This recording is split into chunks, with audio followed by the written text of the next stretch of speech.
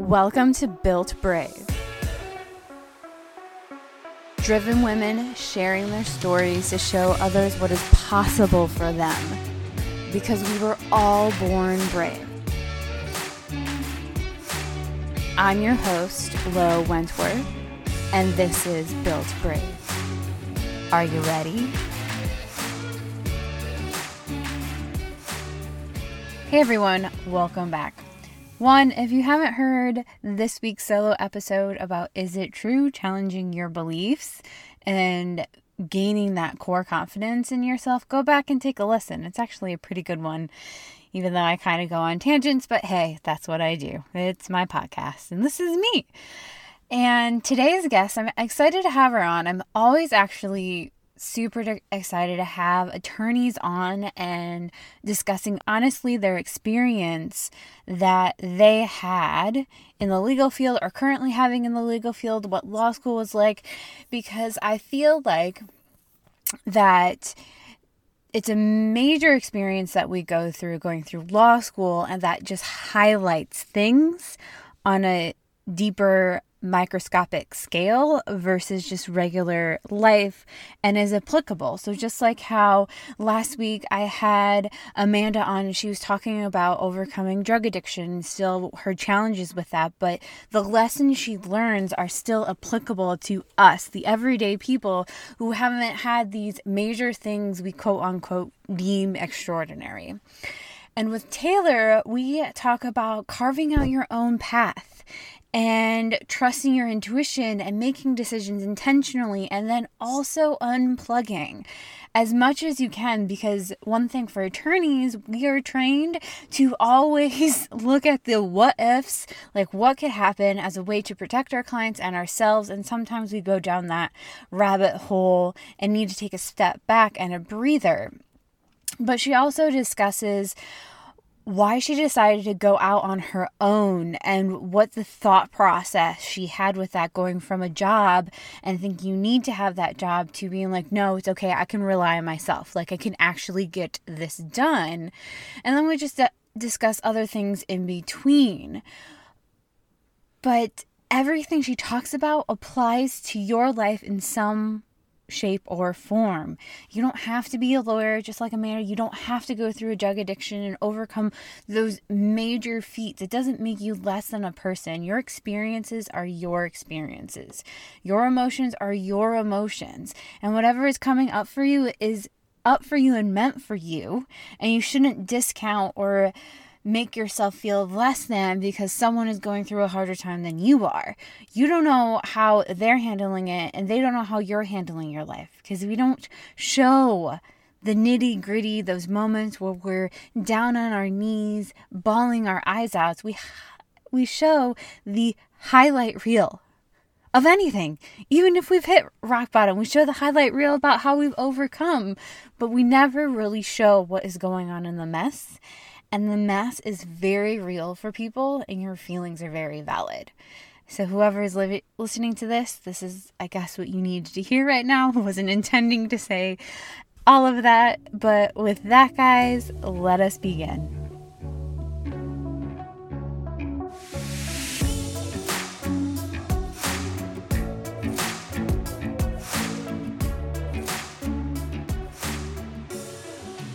Hello, everyone, and welcome back.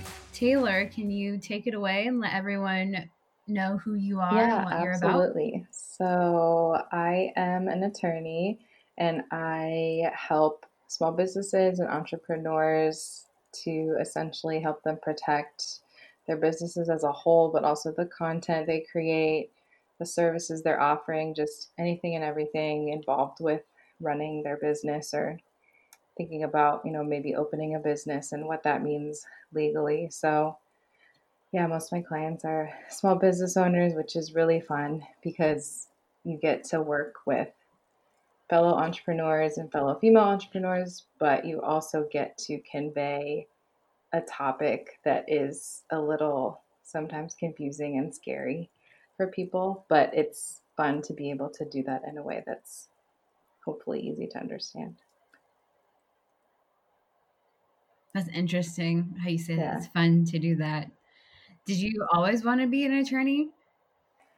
I think I did when I was younger because my mom has stories of me asking things about like what attorneys do. Um, if they make a lot of money was one of my questions. Obviously caring about not important stuff at like 10 years old, but yeah, I really enjoyed writing, and I really enjoyed persuasive writing through middle school and high school. And one of the career counselors was like, "You should go to law school." I was like, "Okay, that might be fun." Um, so I really do enjoy like the persuasive aspect of being an attorney, but the whole like oral arguments and court situation was not for me, I found. So doing transactional has been a lot more fun and uh, what's the word I'm thinking of? Fulfilling. Mm. And for the listeners, can you tell them what transactional versus Yeah, litigation because I is? didn't even know that in law school, which would have been great. Litigation is like the typical stuff you see on like Law and Order SVU when they're in court arguing. Litigation is at the point where you already have a dispute or an argument and somebody's filed a lawsuit. But transactional is usually before the dispute happens. So you're attempting to make sure all the paperwork looks good, all the parties involved are happy, everything is completed efficiently and correctly, filing wise. And it's a lot more like paper, pushing paper and contracts, but that's fun for some of us. Well, it's got to be fun for some of you because I say some of you prefer transactional too. I don't like litigation um, when I was doing it, but the two diverged. What had you decide to become a business and trademarks attorney? Because that's a very specific field within the Yeah, legal I field. had been doing, I was in litigation after law school. I was doing just general civil litigation, some real estate and like personal injury. And then I moved to another firm that we were doing all consumer protection, mostly lemon law. So that's like when your car has a problem with it, and it's the laws that protect you as a consumer that's purchasing a vehicle. And then I moved to another area where it was just even more consumer protection. Um, we were essentially suing big businesses all the time, and we were in a really small niche area of the law. And I saw how many lawsuits were coming in for huge businesses, and I'm like, if we're in a niche area, like how many areas are businesses either like vulnerable, or how many different areas of the law that they have to think about all of the time? And then I was thinking about like small business owners and how that might be super stressful.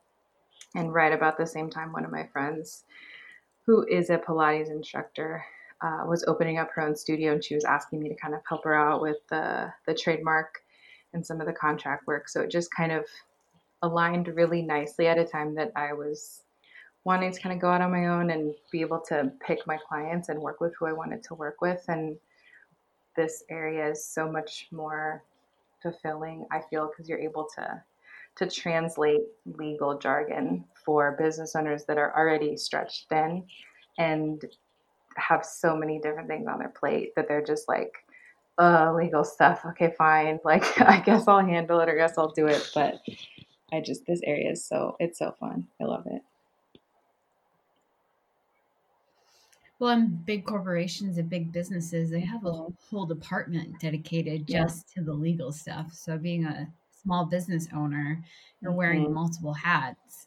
And from at least what I have perceived and seen, they don't want to do any of the legal stuff because attorneys Yep. are big bad wolves, Yeah. And I essentially. think uh, I think people view attorneys in a light that's like not favorable to some attorneys. Like some attorneys are really arrogant and annoying, and some of them are really expensive, but a lot of them aren't either of those things. And I think we just get a bad reputation, and I hate that. So it's good to be able to be like, no, look, this stuff is not as terrible as it seems. Like there's people there willing to help you, not for outrageous prices, or I'm not going to talk down to you or make you feel stupid. I think it's just finding like the right professionals that you want to work with. Which is in any area of your life, whoever you're working with, is just finding people you're compatible and able to work with. You might not necessarily have the same ideas about things, but you Yeah. work well with each other. Yeah, that's definitely true. Like any like tax stuff freaks me out, but then I found a really great CPA and I was like, okay, this isn't as bad as I thought. It's one of those classes I thought about taking in law school and didn't, but also I'm like, well, I probably That's should a have. whole other beast. I can't even, that's a lot. It's insane. Like immigration law, I took immigration and I was just like, wow, Mhm. that's its whole It's so other funny. animal. Do you It ever could feel have its like own. people, now I'm going to ask you a question. Because I had this happen the other day. I feel like people Go ahead. think attorney and then they just start asking whatever legal questions because I feel like they think we know everything and we don't. Like there's areas that some of us are familiar with and kind of know about, but like somebody asked me an immigration question, and I was like, I have no idea what you're talking. Like that's a whole separate area of the law. Like and I think it's more well known with doctors that like there's specialists in certain areas, but with attorneys, I just feel like people think we know like all of the laws. I'm like, no, I don't know that. They don't understand that it's like Yeah, specialized. And then it's hilarious what I get is someone comes to me and they give me some facts, their side of the story, or different things. And I yes, go, well, it depends. And it gets them all mad and frustrated. I I go, one, I know. don't know all of the facts. Two, you want to know what every answer a law student got from their professor? Well, it There's just a depends. lot of like bad scenarios going in our brains all of the time. hmm And sometimes I can't even shut it off. Like I go down one road and into the rabbit hole, and I I'm like, I need to know. stop. But it's a puzzle piece in my mind, and my mind's like, you I haven't found know. all the puzzles. Sometimes it's really good because like if you're renting an apartment, like it's great to have gone to law school or to have been an attorney ever at some point because you're like, oh, here's all the things I should be concerned about. But then my family members and like my boyfriend get really annoyed like every time there's a potential issue, I bring it up. Just trying to help. Well, you gotta bring it up, otherwise it could happen, and then they'd be like, "Well, what? Why didn't you tell me?" And it's just like, "Well, I did, or I stopped telling you things because you Mm-hmm. wanted me to stop telling Because your you, so face I looked just worried, stopped." that's why I stopped. So funny. Yeah. No, leases and apartments, it's just interesting how many family members Mm-hmm. I've gone that over with, where I've been like, "Let's look at this. Something doesn't smell right to me. I Mm-hmm. wanna look at it." Whether you're concerned or not Yeah, about it, I'm a little concerned. absolutely. It's crazy. So, how did you, like, navigate law school? And I know you went to a particular law school for a particular reason, which I find very interesting. I just decided to go to law school kind of last minute in my own Yeah. career path, and it just happened really quickly, and I just did it. But I thought it was very interesting how intentional you Yeah. were about I yours. had a I had like two main reasons for picking my law school. I went to undergrad on the East Coast and then I came back home. I'm originally from Los Angeles. I came back home to go to law school first and foremost just because I was going to practice law here. So I figured I should go to a law school in California. And then I also was looking at LA specific law schools and Southwestern Law School where I attended.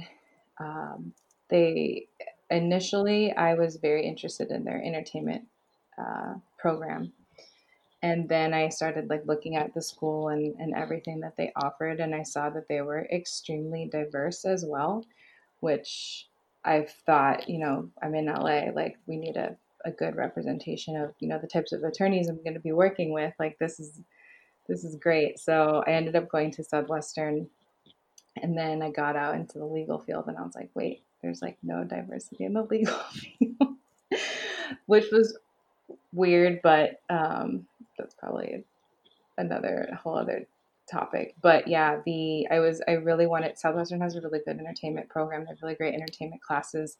I initially thought I wanted to go into entertainment.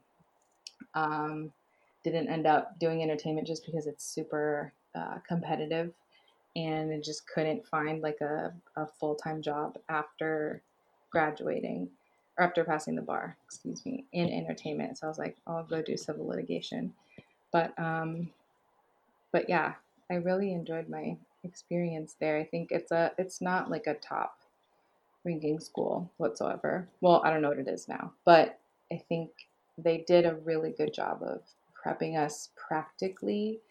And I think, well, I know that they did a really good job of prepping us practically because a lot of the attorneys that hire from Southwestern say that we have good practical experience, like we're prepared to be able to jump right into a law firm versus like not having any idea what's about to happen in a law firm. Like there is administrative work. It's not all just like arguing in court. So I thought that was a really good experience. That's interesting that you say that you also went to the school that gave you the practical preparation, because I know a lot of law schools don't do that. I mean, one of my biggest frustration in law school is it's not about your GPA or your ranking, but yet it is about your GPA and ranking. And I'm sitting here, that sends out a very mixed message, because if it is, then I need to be catering to that. And if it's not, then I shouldn't care so much about, getting on law review or being at the top of my class or the top 10 of my class. I should just be focused on, the classes I want to be focused on, and then getting the practical experience. Because I did end up transferring my 1L year, between my 1L year and 2L year, from St. Thomas in Minneapolis to Drake, because they were more established, because St. Thomas was a much younger school, and they had clinics where I'm like, I could get the practical experience, because I also knew how I learned, and I needed both. I can't just read from a book. Yeah, that's really true. And I think like coming from a law school that's not a top tier law school, you kind of have this like, okay, well, I'm probably not going to go big firm unless I'm top like 1% of my class, because we had a handful of people go big firm, but we're just not the first pick in Los Angeles like SC and UCLA are.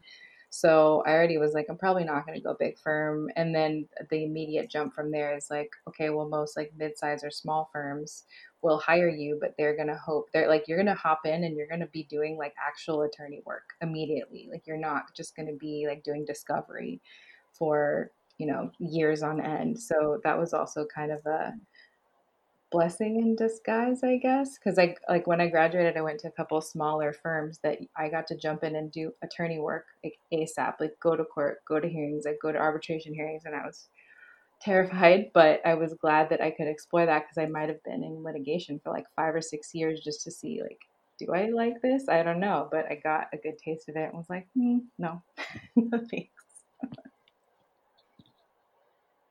But yeah, it's interesting.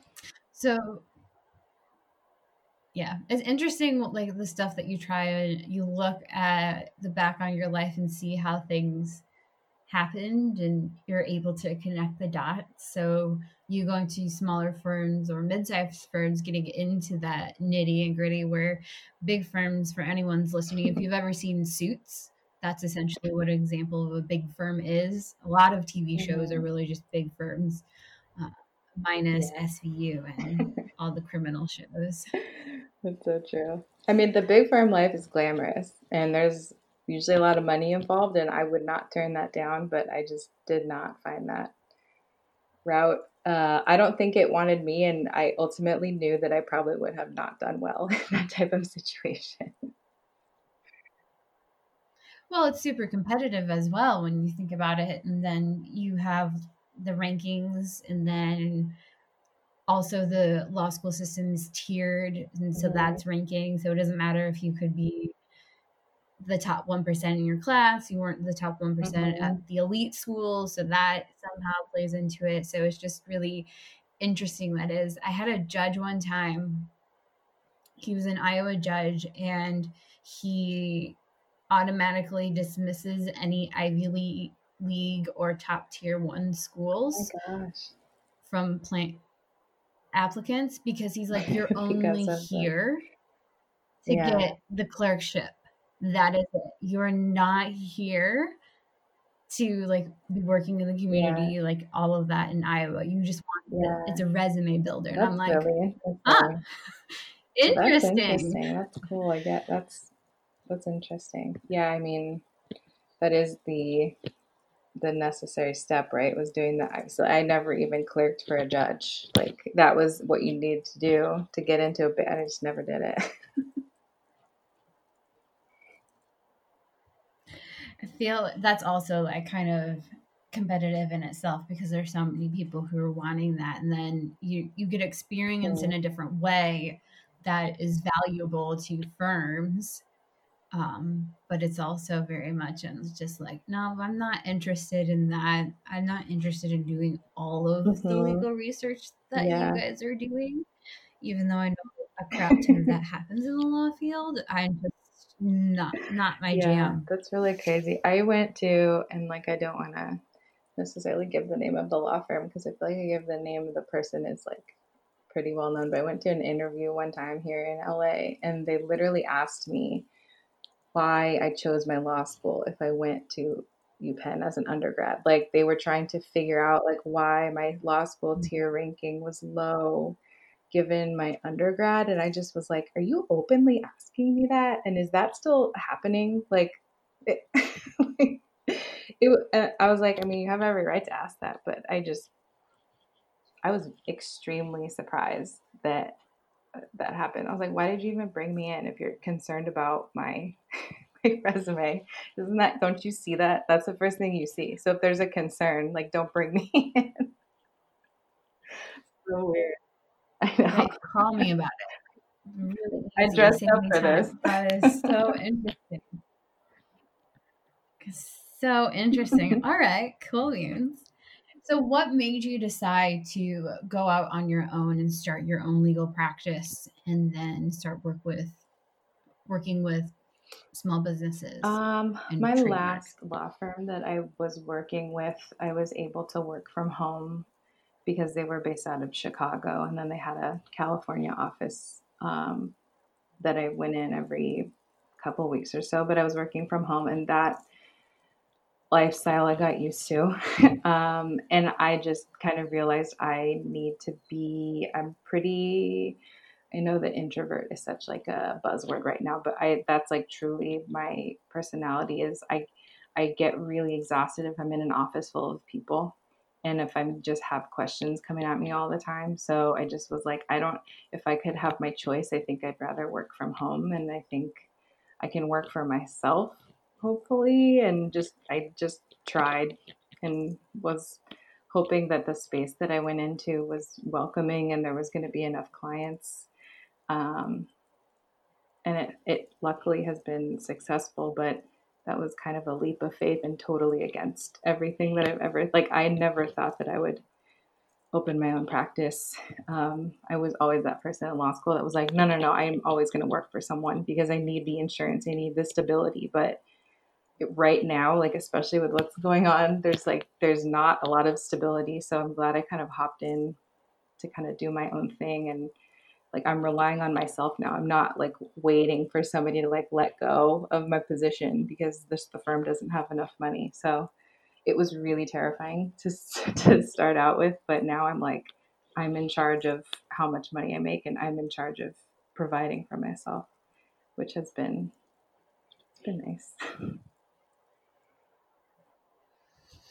It's interesting that you brought that up, like the thought process about, needing to work for someone else to have that stability, and then you completely Hmm. diverge from it. So, what did you do to um, unwire that thought process in your head to even take the leap of faith and I take that saw risk? like before I started to kind of take on my own clients, I did research because like we do a lot of research even as lawyers, as like women, like that's our main thing. Like we're not going to jump into something necessarily without, so I didn't jump in blindly. Like I looked and made sure that there was at least a community or like an audience that I could cater to. um, and I made sure that this was like a thing that I could do because like being a lawyer in an online space, not traditional at all. So more conservative attorneys don't really find it. I think they're just confused by the change aspect of it and they don't understand it. So it was totally non-traditional, but I saw there's a handful of other attorneys that I am friends with now that I reached out to and I was like, hey, how did you decide to do this? Like, is this are you doing well? Like, not to ask you how much money you're making, but like, is it just an online thing or like, is this your actual like full-time income? And they were like, yeah, this is successful. So I was like, okay, I guess, I could do that if other people are doing it. I think the like seeing other people doing it and being like, I could do that probably. Just kind of testing it out. Mm. Which is always good to see examples. But I very much find it interesting in the legal field or even outside people's perception of the legal field that attorneys don't have a Mhm. life outside of the legal field. They're all about it, do Mhm. everything for it. To anyone diverge in any way traditionally, you did a very minute non-traditional move. You opened your own business where other attorneys go out and they don't even Mhm. practice law. They're working someplace in corporate or they have their own business doing something Yeah. completely different than working in the legal field. So I just find it very interesting that it's just like you're Yeah. only this one thing. When is any human just this one I was thing? listening to another podcast about that today. What did they call it? It was a psychologist and he was talking about like something foreclosure, not intelligence foreclosure, but I guess the concept of like when you're younger and you excel at something and people praise you for that thing, you kind of stop exploring other options. And I've never heard of that concept. I was like, you know what, that's really true. Like if you kind of commit to either like one sport or like one type of area that you like we have all this other room to be good at other things and maybe we just didn't try because we're taught to like go in that one area that we're good at. But like there's other really cool stuff that you can do like as a business owner. Like I'm like legal work is half of my job, like the other half is like running an actual business, which is totally nothing to do with anything we learned at law school. No.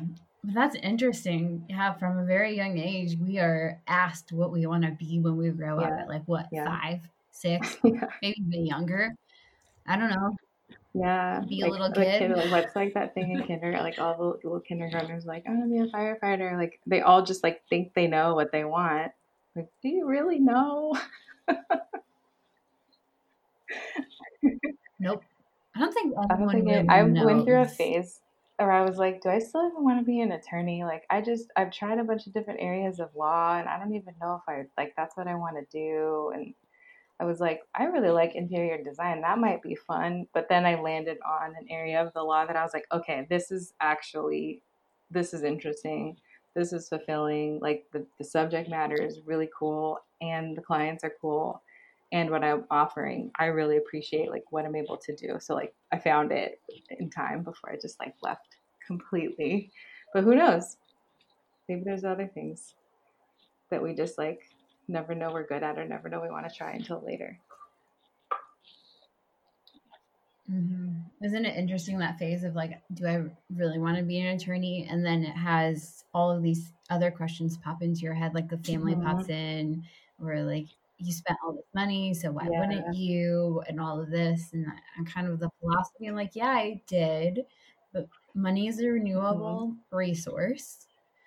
Um, but why does spending all this money on one thing dictate how the rest of my life is going to be if I'm Because miserable? that's what everybody cares about is the money. The investment and the time and the all of that. It's a lot. So, how do you bring shifting gears balance to your day and breaking it up since you are working from home and you have been for a while, and then running your business is demanding on top of a field in itself that is demanding. Um, I really try and incorporate like some form of exercise, whether that's like a walk outside or something, just to get my mind off of work. I think usually most forms of exercise is like the one thing that I'm able to completely stop thinking about work. Anything else is doesn't really do it for me. But I did also just start like meditation, guided meditation.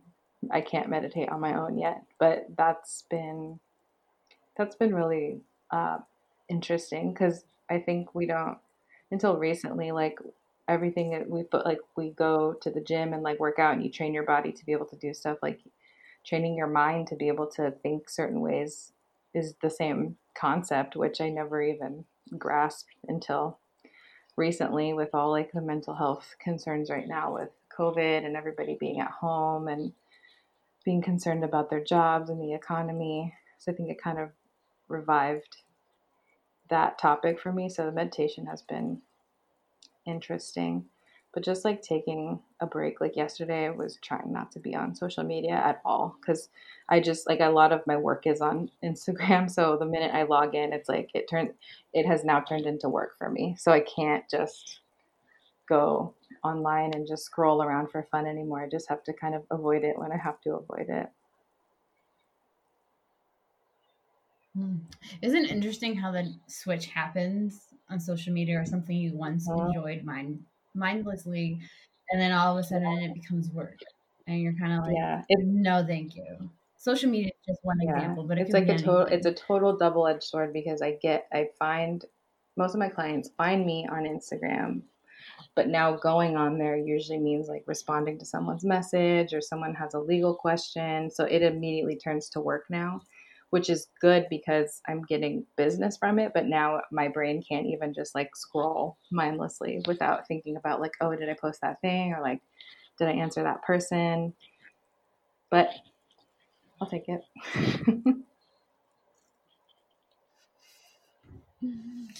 What has been one of the biggest lessons or aha moments you've had during COVID?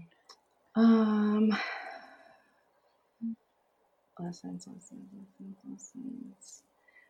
I think I think there was like this trend of right when COVID started of some people just like couldn't be online or couldn't look at social media. That was their form of like taking care of themselves. Some people went into like overdrive on things that they were doing. And I think I'm one of those people where when I get stressed out, I just fill my day with activities so that I don't think about what I'm stressed out about. And I turned into that person that was like signing up for all of the free webinars, like doing every single workshop thing I could possibly do. And it was really exhausting at the end of like the end of May, middle of, oh, no, end of March, middle of April.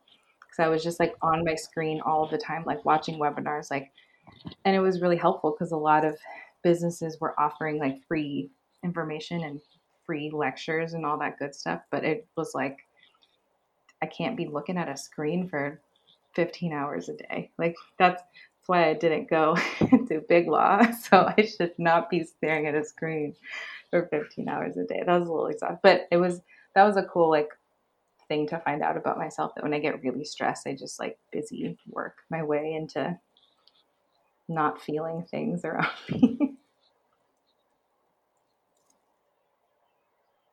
That's a good awareness to know, like, if you're to check into the Mm-hmm. future to see if, like, am I actually wanting to be doing this webinar, or it could be going back again when there's events, going to this Mm-hmm. event, or am I just filling up my time because there's something Mm-hmm. stressing me out in my Yeah, life? it was really cool to like figure that out. I also follow a lot of people that are in the mental health space and that are therapists, and like I think that was they were posting really cool, valuable content. Like I think that's how I figured out like, oh wow, I'm busying myself so that I'm avoiding whatever stress or because I was like, this COVID thing isn't really bothering me that much. Like I stay home anyway. Um, I'm not really watching TV, but you see it online, and I guess I was just like stressed, but didn't realize that I was stressed. Hmm. It's just interesting how that is. You could have, like, normal every day. You're working from home anyway, but there's a difference being told you have to Hmm. stay at home and then Yeah. choosing to stay at home. And I think that's where a lot of stress comes. Like anytime someone threatens your freedom, you're like, whoa, whoa, whoa. I don't necessarily like this. I don't care if I'm choosing, if I've chose this. And now you're Yep. telling Now me I that's have to different. be here. Or, and then like all of the really intense like threats about the numbers of cases and like don't do anything. Like the rules were constantly changing for like what you could and couldn't do. That also makes me very uneasy when like rules change because I rely on rules heavily, but they were like changing guidelines so frequently. I think I was like, what is going on? It's crazy. Well, I mean, that's the whole legal field. There's rules on top of rules. There's rules how to apply the rules. Like you know what they are, you know what the gray area is. But if you don't have a rule, you don't know where the gray area In is. You trouble. might be dangerously going into Yeah. the no-no land. Yeah, I know our whole field is based on rules. Sometimes letting go of that's hard Mhm. too. I think like COVID, you like have to let go of needing to know the future and what's happening because we just like have we don't know. We still don't know. They might like lock us all down again. I don't know. This is very true. When you started your business, did you have an idea of where you wanted to take it? And if you did, has that changed or shifted at all because of how 2020 is in general? I just wanted like I at first was, which is probably not like if you talk to a business coach, not like the best goal in mind, but I just wanted to be able to like make enough money to continue to exist and like pay my rent and pay for stuff. But then once you like some like now I'm finding I'm able to like shift my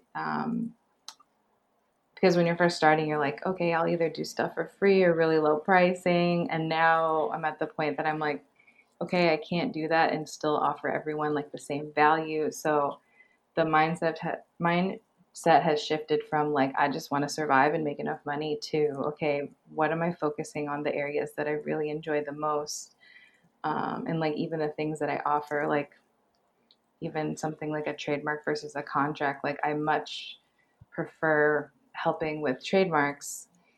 um, Contracts are fun, but they like take a certain amount of time and like figuring things out. So just figuring out like what I wanna offer. I think generally it was just to make enough money, but now I'm trying to figure out like, okay, do I need to hire someone to help me? So I'm really in the still kind of beginning stages of figuring out like the structure behind it. But now I'm able to shift from am I making enough money to like, okay, what do I really want to hone in on and provide instead of just being in a survival mode. I think that's something that's really good to point out is that a lot of times you don't always have to know what the big thing is. Like the needle mover for you was, can I just meet my Mm-hmm. basic needs? And then you started doing that consistently to the point where you're able to shift your mindset. And I think that's also valuable for anyone listening to know it. You don't Yeah. have to have the plan because let's face it, the plan changes Yeah. 50 million times. The goal never really does. Yeah, I think Um, there's like a lot of focus so on like what's your business plan? Like what are you exactly going to offer? But like my offerings have changed so much, like just like package structures and like things that I offer, and it's changed so much from when I first started. So there's no way that I could have even successfully planned out everything 100%, much to my own disappointment because I like planning everything. But it changes. I think it's good to have like a basic like skeleton structure, but it's gonna change. And we nobody had any idea this was coming. So all businesses have shifted like 180 for the most part. If they weren't already virtual or online, like physical storefronts had to do like a complete 180. So it's crazy. and that's brought up a lot of legal issues in the legal field. And it's interesting talking to different people about like COVID. And I just see things. I'm like, there are going to be litigations that are going to be happening I 10, know 15, 20 years it's from now. Like you, I have no idea. I can't tell you the innovations in law that is going to change because of, and Mhm. that's with everything like COVID, social justice, and all of that. It's just like it's all going to change. I told people everything's going to change. We just don't know what it's Yeah, going to that's look great. like. That's a really good point. It's like nuts looking at the stuff that's going on, and I like you try and anticipate ahead of time. Because I did have a couple clients that went from like physical to online, and so that's a whole nother set of considerations. And now they're going back from online to physical, but now we're worried about like the liability concerns and making sure that they're protected. But like even this, the government doesn't have 100% guidelines on like how to come back and like workers comp issues. It's like it's crazy. It's going to look insane, and I've already seen some of the lawsuits starting. I'm like, oh geez. I'm just like, it's just only to begin. Like, there's going to be a lot more. I'm just like, there's going to be a lot more jobs I created know. in the legal field. I just don't know what it looks like. I don't know if people are going to be actually happy that these jobs are being created or wanting to do these jobs. But I I'm like, know. I was like really concerned. I was like, I don't know if all my clients are going to drop off. Like, what does this mean for me? And then I at least was like, well, if my clients drop off, there's always going to be legal issues whenever there's something huge like this. So I will be able to make money some way or another. Whether I'm going to enjoy it or not is going to be a different question. But it's like everything changed so drastically. It's nuts. It's so crazy. what did you see was the biggest issue your clients who had the brick and mortar store shifting to the online I think presence? making sure that because online brings a whole other set of like you can reach a lot more people, and especially during COVID, everyone was really set on like webinars and workshops and like bringing people on to talk and do like collaborations. And the minute you start doing that with another person, like some sort of uh, collab or like using someone else's image, there's just like a whole bunch of things that can go wrong. So I was like, if you're going to do anything with other people, just like make sure you have the right contracts in place. And like I know you're scrambling to get visible online, but there's a lot of other things that you haven't been doing. You haven't been online before. So you really have to be careful with everything that you're doing online because they're just jumping in so quickly instead of having the time to really plan it out and figure out like what could go wrong or like what does this mean? How could this go bad? But um, I think that was the number one thing that I saw was just people hopping online and not being prepared legally to do so. Mm. Well, I mean, you can just look at Zoom. Zoom went from what, 12 million to 120 Hmm. million overnight or something outrageous like that. And all of the things that they And had didn't going Zoom, on. I heard that Zoom, like, I don't know if it didn't have this option before, but like the basic level subscription is not, like, for the free version is not encrypted. So they changed that. And then for the paid version, it is encrypted. So, like, attorneys who were using Zoom were like technically doing it improperly if they didn't have the pay. Like that was a whole recent thing because like all of attorneys have been doing everything online now, and I don't think anybody had any idea that like it wasn't encrypted or they just that really freaked me out. I was like, okay, I'm gonna do my calls on the encrypted version. Yeah, it's really interesting to see like now their courtrooms are doing stuff online and virtual. I didn't follow up on the whole jury selection in the jury case. And I'm like, that is really intense and really out there because that there's so much Mm-hmm. protections going around the whole jury selection process and if you're a juror, like what information you're privy to. And we all know people on Zoom I don't always mute know. themselves or they forget to mute themselves or somehow they magically become unmute. Oh my god, it's really nuts. So, Yeah, the I just kept thinking about all of the judges in LA that didn't allow court call. And I'm like, now they have to allow court call because we don't have any other option. That's the only thing I was thinking about. I don't know why. When all this stuff went online, like I've seen people do trials like over Zoom. It's crazy. The things attorneys think about, or anyone trained in the legal field, how is that going to work? And how can it get messed up? I know. It was not, I think it wasn't, I don't want to say validating. I think that's the wrong word.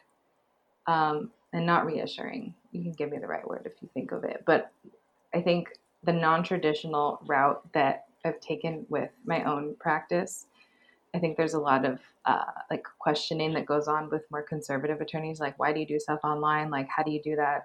That's not right. That's not traditional. But now I'm like, literally everyone is online. So now attorneys that have never been online are scrambling to figure out how to get online, how to be visible online, how to like operate and market themselves online. And I was like, you know what? I'm glad I started doing this before this happened, or else I'd be scrambling too. Like I wouldn't know how to do all this online stuff. Mm-hmm. It takes a lot of stress to do that, especially if you're shifting so quickly. It's a lot to figure out. And there's a lot of unknown It's factors. like I still like the processes and systems I have in place. Like I'm still changing them and figuring them out. Like I couldn't imagine having to do that in like 3 weeks for an entire law firm, especially.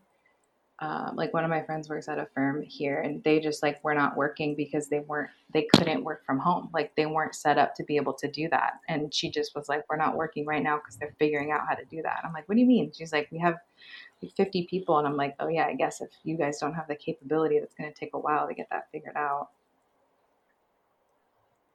Mm-hmm. Shifting gears a little bit, what would you think your future self would tell you right now, or would tell you what you need to hear right now? Probably just like it's going to be okay. Because thinking about when I first started, I was always worried about like, am I going to have enough clients? Am I going to make enough money? And it ended up being okay. So whatever I'm worrying about now will probably be okay in 1 year, 2 years, 3 years, hopefully. I mean, that's good advice for anyone. It's going to be okay. I hear that answer a lot. So I'm like, interesting. All right. I think I'd rather my future self tell me it's going to be okay because I don't know if I'm able to, in this moment, tell myself because I'm constantly worrying about everything. Well, it's kind of taking that concept of putting, if there's like a big decision that you need to make, it's taking the pressure off of you. So people create different avatars. So, like your future self, what would your future self do in this moment? Oh, she would do X, Y, and Z. So then you would go do like X, Y, and Z. Where if you're just like, oh, fuck, what would Taylor do right now? I don't know. Taylor's freaking out. She's going off the rails right now. Don't ask her what to do because she is gone. But hey, your future self, oh, she's got it together. She'll help you out. We'll do that. Whatever she says. The future self knows the future. The current me right now is thinking of like 500 different options that could go wrong. Which I don't think people understand. I had another attorney on here, and we talked about the shame in the legal field, just in general, about like shifting. I don't know if you experienced that when people were like, why are you going traditional route? For me, when I experienced that, I felt it was more like shaming for doing something outside the norm. And she was talking about like taking back the layers. So like the armor she put on, she did big firm too for a while before she went off on her own. And she was just like, one of the things is like, versus me pre-law school and post-law school, I'm always thinking about the doom and gloom now, where before I wasn't that aware. Now it's kind of like, oh, fuck. Yep. What can go wrong here? Oh, this and this can go wrong. And it's kind of just like one of those things where I'm like, that takes a lot of mental capacity. And it is just because like I live frustrating. like I do that for my clients. I think like worst case scenario for them to be able to do my job for them, and it's really hard to shift out of that for yourself. it's really, really difficult. But I guess, I don't know. I think that's like the weird dichotomy of being like a entrepreneurial lawyer, because entrepreneurs are supposed to just be like really positive risk takers that just like go for it. And that's not how our legal brains taught us to think. They're like, no, hold on. You need to think about this a lot before you even try that. So it's an interesting way to think about things. But yeah.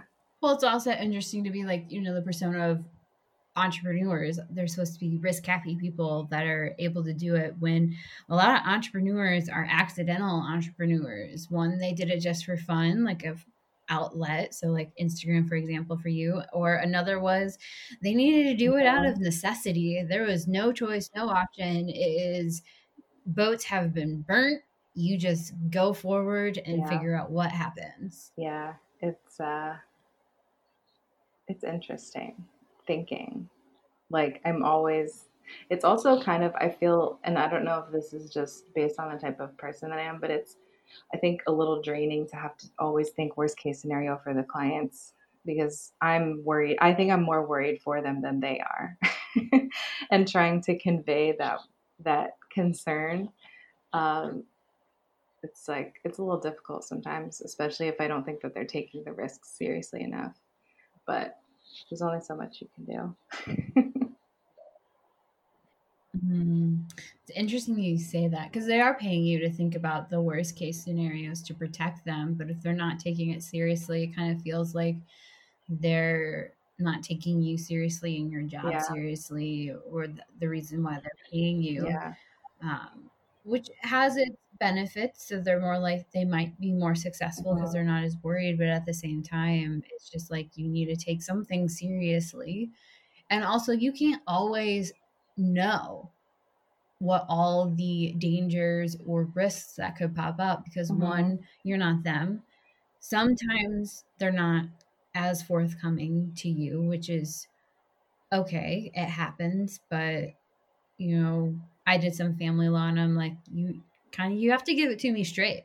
You have to give me all of it. You have to give me the dirty skeletons Mhm. in your closet. Yes, this is your livelihood, but this is also will Yeah. affect you legally. And sometimes when you sign on that dotted line, you can't, there is no way of getting Yeah. out and around Family it. law is an area where you have to be like very empathetic with your clients too. So I think that takes an extreme amount of energy just to, I mean, the minute you're really involved with the client and dealing with a person and dealing with the legal aspects, it's like, it's really draining instead of just sitting at a desk, like pushing paper. Sometimes that is like, you're not as connected, which is, I much prefer Mhm. being connected to the client and being able to speak with them, but you also have to take on that like heaviness of, uh, but worrying about them, like worrying about their situation. Right. There was one client, there were many times I had to talk to him about having the kids go see their grandparents. It shows your good faith. It shows you're working with them. I know how frustrating it is, and you want to take it off the table and use it as Mhm. a chip, but no, it's like you got to keep doing this. And it was just like, and there were several other conversations like that. I go, I know it's hard. It is very hard. I'm frustrated sometimes with other attorneys where I'm like, excuse me, have you seen the reports? Have you talked to your client? Have you done just the minimum basic review of your job? Because we believe our clients, but then we do the stuff to make sure our clients are correct. Mhm. Because some things can get different, misconceived, or again, information not be given. But it was just like, I couldn't. After a while, I'm like, I can't. I am not your therapist. I don't need to know every single thing. There is a It's line. exhausting. I know I've never done family, but I've heard a lot of people say that it's like you get very emotionally attached to like situations and people, and it's hard to do. It's a hard job. Well, shifting into our final questions, where can everyone find you? Yeah, I am on Instagram all the time. Um, Trying to not be on there all the time, but I'm always on there all the time answering questions. And my handle is at Taylor M. Tiemann _ESQ. And then My website is just www.ttmanlaw.com. Yeah, those are the main places you can find me. And don't expect her to reply back right away on Instagram. As we can clear, everyone needs to have some space. Yeah, I honestly, like, I think I don't know where that comes from either, but like needing to respond to people like ASAP. There's nothing in business law that is necessarily like you need a response ASAP. Like there's no like restraining orders or anything, but I always feel like answering quickly anyway. No, I don't know where it came from either because a lot of the times in the legal field, like, oh, we know when deadlines are. Nothing is really Yeah. an emergency unless like an emergency restraining order comes up or something comes up. But otherwise, a lot of times it's like, Like I we know it's know really these, important to you we right know now, these but you dates. don't have a deadline. I don't think that there's a deadline. Yep. What's a book resource podcast that has provided you a lot of value that you would share with the I've been audience? listening to, and I really honestly, like, don't hate me, I don't listen to a lot of podcasts really, but I've started listening to some the past couple of weeks, and I have been listening to the Goop podcast, the Gwyneth Paltrow, um, whatever that, I don't even really understand her brand, but I know I watched the Netflix series, and then the podcast has a lot of like health and wellness experts and like psychologists, like really smart people talking about how your brain works. I'm really obsessed with like how people's brain works and how to like tell my brain to do certain things. So that's been good for like self-care and figuring out how to chill the heck out. Yeah, I haven't listened to their podcast, but I definitely saw their Netflix series and I was just like, interesting. And I also thought they hit a lot of heavy topics Mm-hmm. right at the beginning because I felt like it kind of downslided at the end, but I was just like, Yeah, damn, it's like okay. I think they did um, I guess they've just brought a bunch of really like alternative ways of thinking and like alternative healing and things to mainstream that like I've always kind of been really interested in, but I never felt comfortable because the rest of the world isn't really comfortable with a lot of that stuff. But they're making non-mainstream things like more popular and mainstream, which is good, and I guess it gives a little more validation, but I feel more comfortable being like, yeah, that interests me. Like I'm cool with like astrology stuff and like Reiki and that stuff's neat. I can be a lawyer and like that stuff.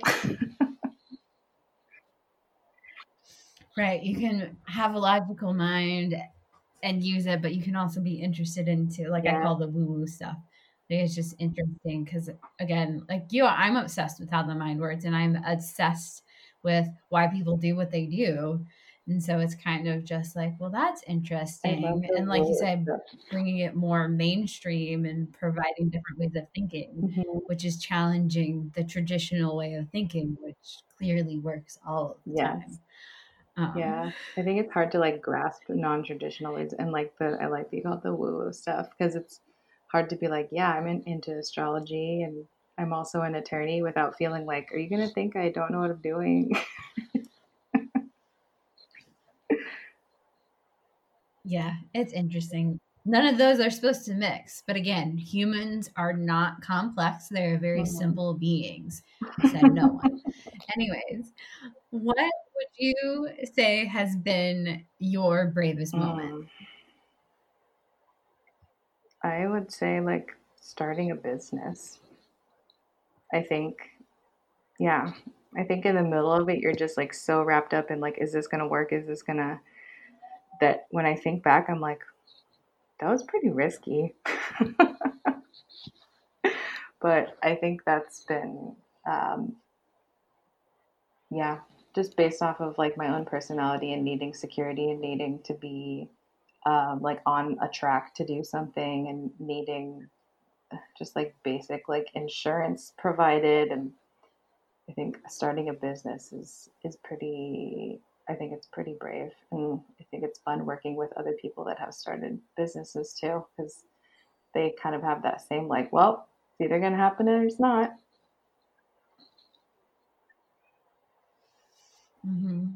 Yeah, it's interesting. So with our final question, what is your definition of brave? I know a lot of people say like fearless, but I think fear is a really important aspect of anything that you do. I guess like I don't know if there's like a succinct way to describe it, but I guess like having a healthy dose of fear, but also being willing to do something that's outside of the norm. I don't know if that makes sense.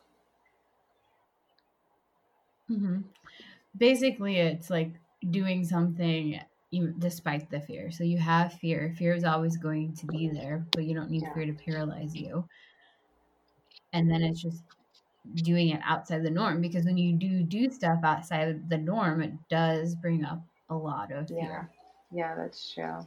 I think, yeah, probably like doing something outside of the norm is probably my best way to describe doing something brave. Because I saw somebody post yesterday for Father's Day about how like they don't have a good relationship with their father at all, and I was like, that was really brave, because everybody on Instagram is like, oh my gosh, I love my dad, and like my dad's the best, and like that's not how everyone exists with their dad. So I just really appreciated the fact that she was transparent and was brave enough to say that, because not everybody has that relationship with their dad. No, that is a fair assessment. Not everyone does. Again, going against the norm of thought. Well, Taylor, thank you so much for coming on the podcast. I really enjoyed our time together. Thank you for having me. I love chatting with legal minds.